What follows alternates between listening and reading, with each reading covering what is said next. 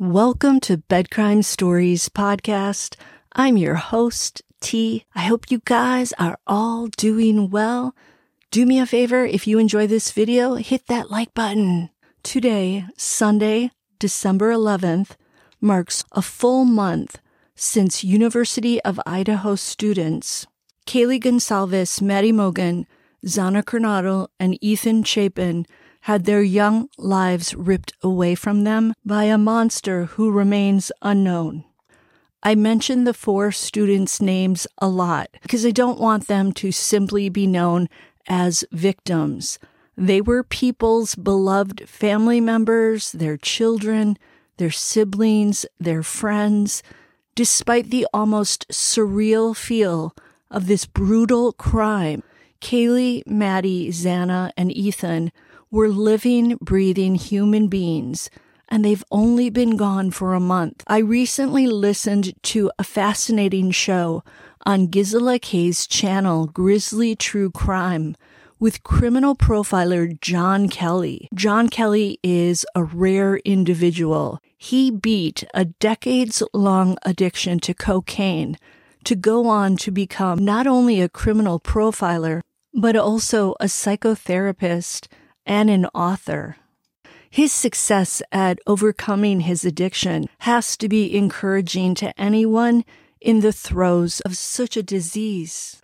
Kelly was on Gisela's show to discuss this case and to help fill in any blanks in our understanding of the perpetrator's criminal profile. I'll leave a link to her video in the description. Now, in my video today, I'm going straight to the meat, if you will, of Gisela's 2-hour-plus long discussion with Kelly. I'll be sharing Kelly's essential points and adding in my 2 cents as well. Let's get started. Mr. Kelly started out the discussion with some reassuring news, and that is that he's certain the perpetrator will be caught. Per Kelly, it's only a matter of time before this person lands in a cage where he will spend the rest of his life.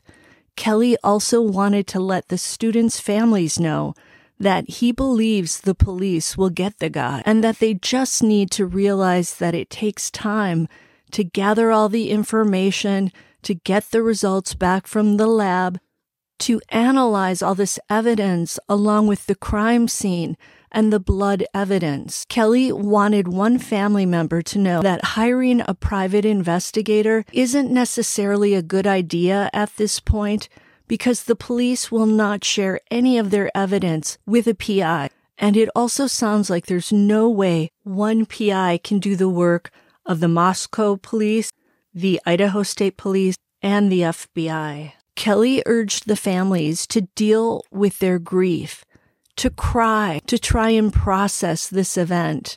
He felt some of them might even still be in shock. Kelly urged them to let the investigators do their job, give them the time needed, be patient. Kelly also pointed out that there's not one cop working on this case who doesn't want the perpetrator caught. They are as eager as the rest of the citizens to get this perpetrator behind bars. Kelly was trying to reassure the parents, and he said that this case is nowhere near cold, and there's no need to resort to such measures as hiring a PI at this point. According to Kelly, the perpetrator of this brutal crime could have been motivated by one of 2 things.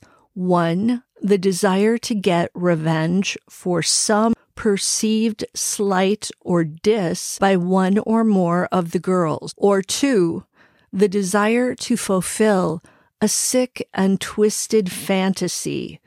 Kelly mentioned something I heard Chris McDonough of the Interview Room say as well about this second type of predator, and that is, even if they do not essay their victims, they may still be deriving some sort of physical gratification out of the act of using that sharp-edged object. And the weapon that was used in this crime may be symbolic in their sick minds of male genitalia. And in the act of committing the crime with said object, the perpetrator may experience physical pleasure, Ted Bundy was this type of predator. By the way, Bundy was nicknamed the campus killer because he often targeted female college students. And I have to say that when I think of this Idaho suspect doing this to 4 human beings, it does at times feel more like a serialist than some college kid who feels rejected and angry. But regardless of whether this suspect was out for revenge or out for some twisted fantasy, Kelly said he likely spent some time following the girls and watching them. Kelly pointed out that hill at the back of the girl's house. He said it offered the perfect place for the perpetrator to sit and watch the girls through the back windows. Kelly also pointed out the similarities between this case and the one in Delphi.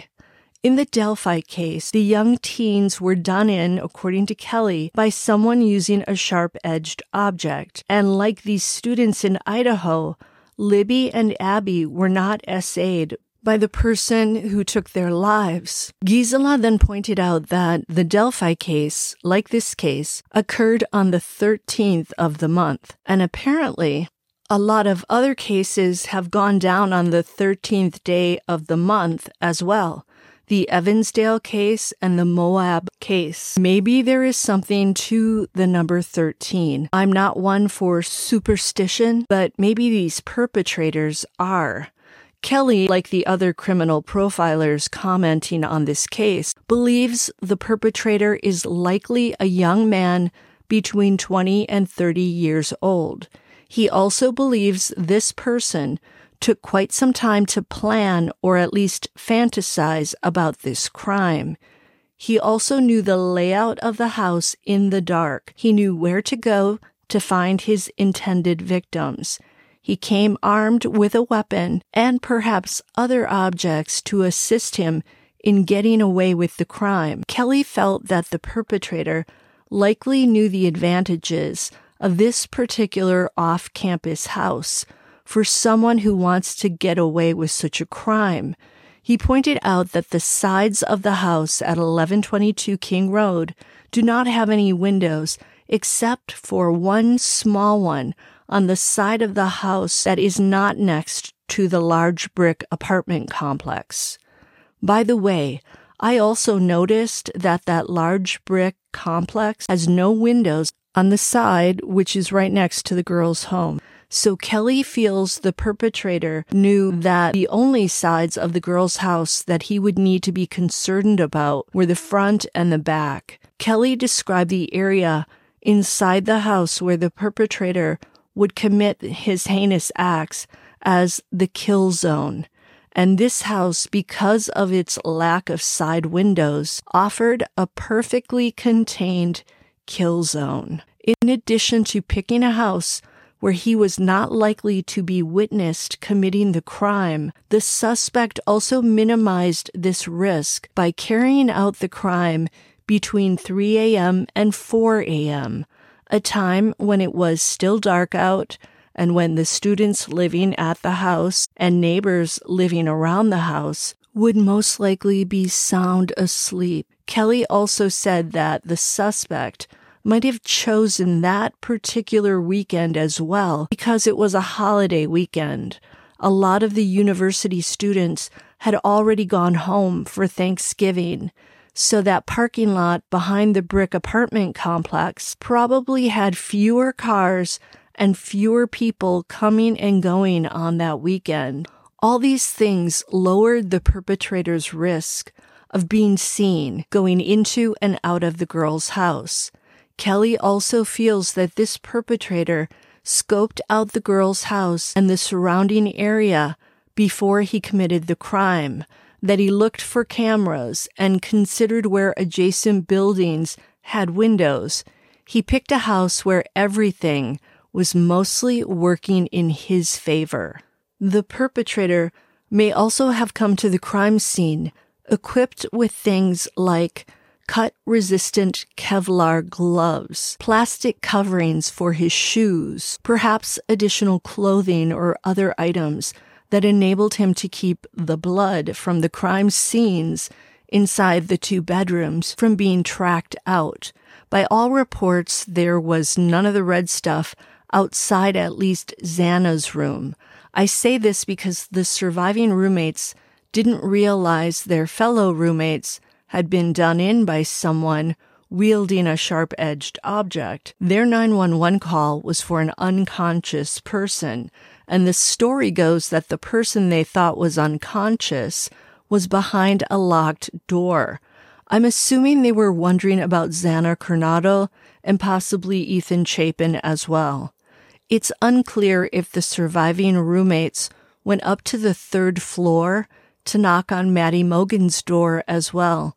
No one has talked about the surviving roommates seeing blood anywhere in the house, which is so astonishing. How did this guy manage to pull this off when the crime scenes inside the rooms were said to be so messy? This points as well to the perpetrator having some knowledge or skill in containing the mess within the rooms and in planning the crime. Kelly also made a really good point, and that is that whoever did this was likely not intoxicated at the time. He got into the house and out of it in record time. I will add that this person also had some degree of stamina. I know he had likely adrenaline rushing through his body, but he also needed to have a certain degree of strength to do this to 4 separate people. Kelly also pointed out that the suspect was very confident, and he said this because whoever did this went into a home where there were multiple people. The victims' cars were parked outside. That's a good sign that they were home. Even if the perpetrator didn't know about Ethan Chapin being there, there were still a lot of people in the home who could have had weapons, who could have maybe, if they'd all worked together, overcome this intruder. There's strength in numbers, but not when you're asleep and not when you don't have a weapon to fight back with. Kelly believes the suspect had used that sharp-edged object before and had some experience in cutting. Thus, he may be a hunter, an ex-military person, or I guess a current military person too, or someone who works in a slaughterhouse. Kelly also mentioned that this person likely has had experience with blood before because he's clearly not squeamish around it. When asked if he felt the perpetrator was from the Moscow community, Kelly said that he thinks there's a 60 to 70% chance of that and a 30 to 40% chance that he's from outside the community. Another person queried Kelly as to whether or not he felt that more than one person could be involved. Kelly said it's possible, but not probable. He explained this by saying it's hard enough for one person to get into and out of a house without being seen. It would be all the more difficult to pull this off with 2 people. So while it's not completely out of the realm of possibilities that there were 2 perpetrators, it's probably not likely. When asked what he believes the perpetrator is doing and thinking right now, Kelly said that based on conversations he's had with serialists in prison, all of these offenders have some degree of paranoia, and that this suspect is likely terrified of getting caught right now. Kelly explained that during the attack, this person was enjoying a rush of adrenaline, and if it was some sort of physical fantasy, then those moments would be almost orgasmic. Post the crime, he would be left with 4 bodies, and he'd be thinking about how much mileage he could put between himself and those bodies. At this point, Kelly believes the perpetrator is consumed by fear and paranoia. As soon as he made his exit on the morning of the crime, the suspect would have been asking himself things like, did anyone see me enter and exit the house? Did I leave any fingerprints behind? Did any strands of my hair or fibers from my clothing fall? Were there really no cameras in that area? Did any of the victims get my skin under their nails? So Kelly wanted the victims' families to know that at the very least they can feel a little bit better knowing that the perpetrator is absolutely tormented right now with fear. Kelly said that perps like this, while they might not have a conscience or any guilt, they do experience fear. Kelly then brought up Delphi's suspect Richard Allen and said he must have been terrified when he saw the video Libby German took of Bridge Guy, provided Allen is Bridge Guy. He's innocent until proven guilty. Kelly also stated that the perpetrator is watching the news right now and keeping track of the case, and he's probably even spending time watching YouTube videos about the case. At one point, Kelly spoke directly to the perpetrator, saying, and I quote, "The cops are coming to get you in the night while you're sleeping because you are so dangerous. You left something. Someone saw you. You're going to be in a cage." End quote. Apparently, Kelly had said the same thing about the Delphi perpetrator, and he was right. We now have Richard Allen in custody, provided he's the guy who did it. Kelly added that now that the police stated that they're looking for a white Hyundai Elantra circa 2011 to 2013, means the perpetrator is probably even more stressed out and worried. Kelly also is urging the Moscow Police Department to offer a reward. In his mind, rewards are very helpful, and they often lead to quality tips. Kelly said, and I quote, "Money loosens lips." As for whether this perpetrator will do this same thing again, Kelly said he will likely do it again, which is why he needs to be off the streets. And this is especially true if he is of the fantasy variety of perpetrator. Kelly also mentioned that the perpetrator is probably taking a cooling off period right now, especially because all eyes in Moscow are looking for him and that white Elantra. But that over time, such a criminal like this will likely start planning anew. And if he is the fantasy type perpetrator, then he's addicted to this stuff. And the urge to do this again will eventually show up. And he'll be out trawling for more victims, learning the routines of potential victims, looking once again for a house that has no security cameras, no motion detector lights, no alarm system, etc. Kelly advised anyone living in Moscow to travel in pairs and take other security precautions. Get the security system for your home or your apartment. Get a Ring camera. Perhaps get a large dog for added safety, and be aware of your surroundings at all times. And personally, I think we should all do these things. I mean, there's crazy people walking among us every day. And by the way, Kelly also talked about that guy, James Leonard. He's the 39-year-old man who was arrested last week for attacking his wife and child. Kelly says he needs to be eliminated by the police. And by eliminated, Kelly means he needs to be cleared of involvement in the students' deaths. In case you don't know who this guy is, Leonard is the guy who showed up in his mugshot with either a purple bandage or a purple cast on his arm.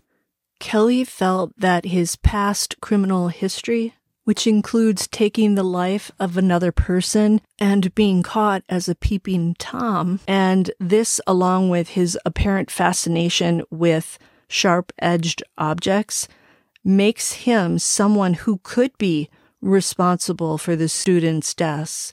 When Leonard was arrested, he had 2 sharp-edged objects in one pocket and 1 sharp-edged object in his hand. So he's a dangerous person. I hope this gives you guys some fodder for contemplation today, and I hope to see you again until the next time on Bed Crime Stories. Do me a favor, smash that like button, subscribe to my channel, become one of us.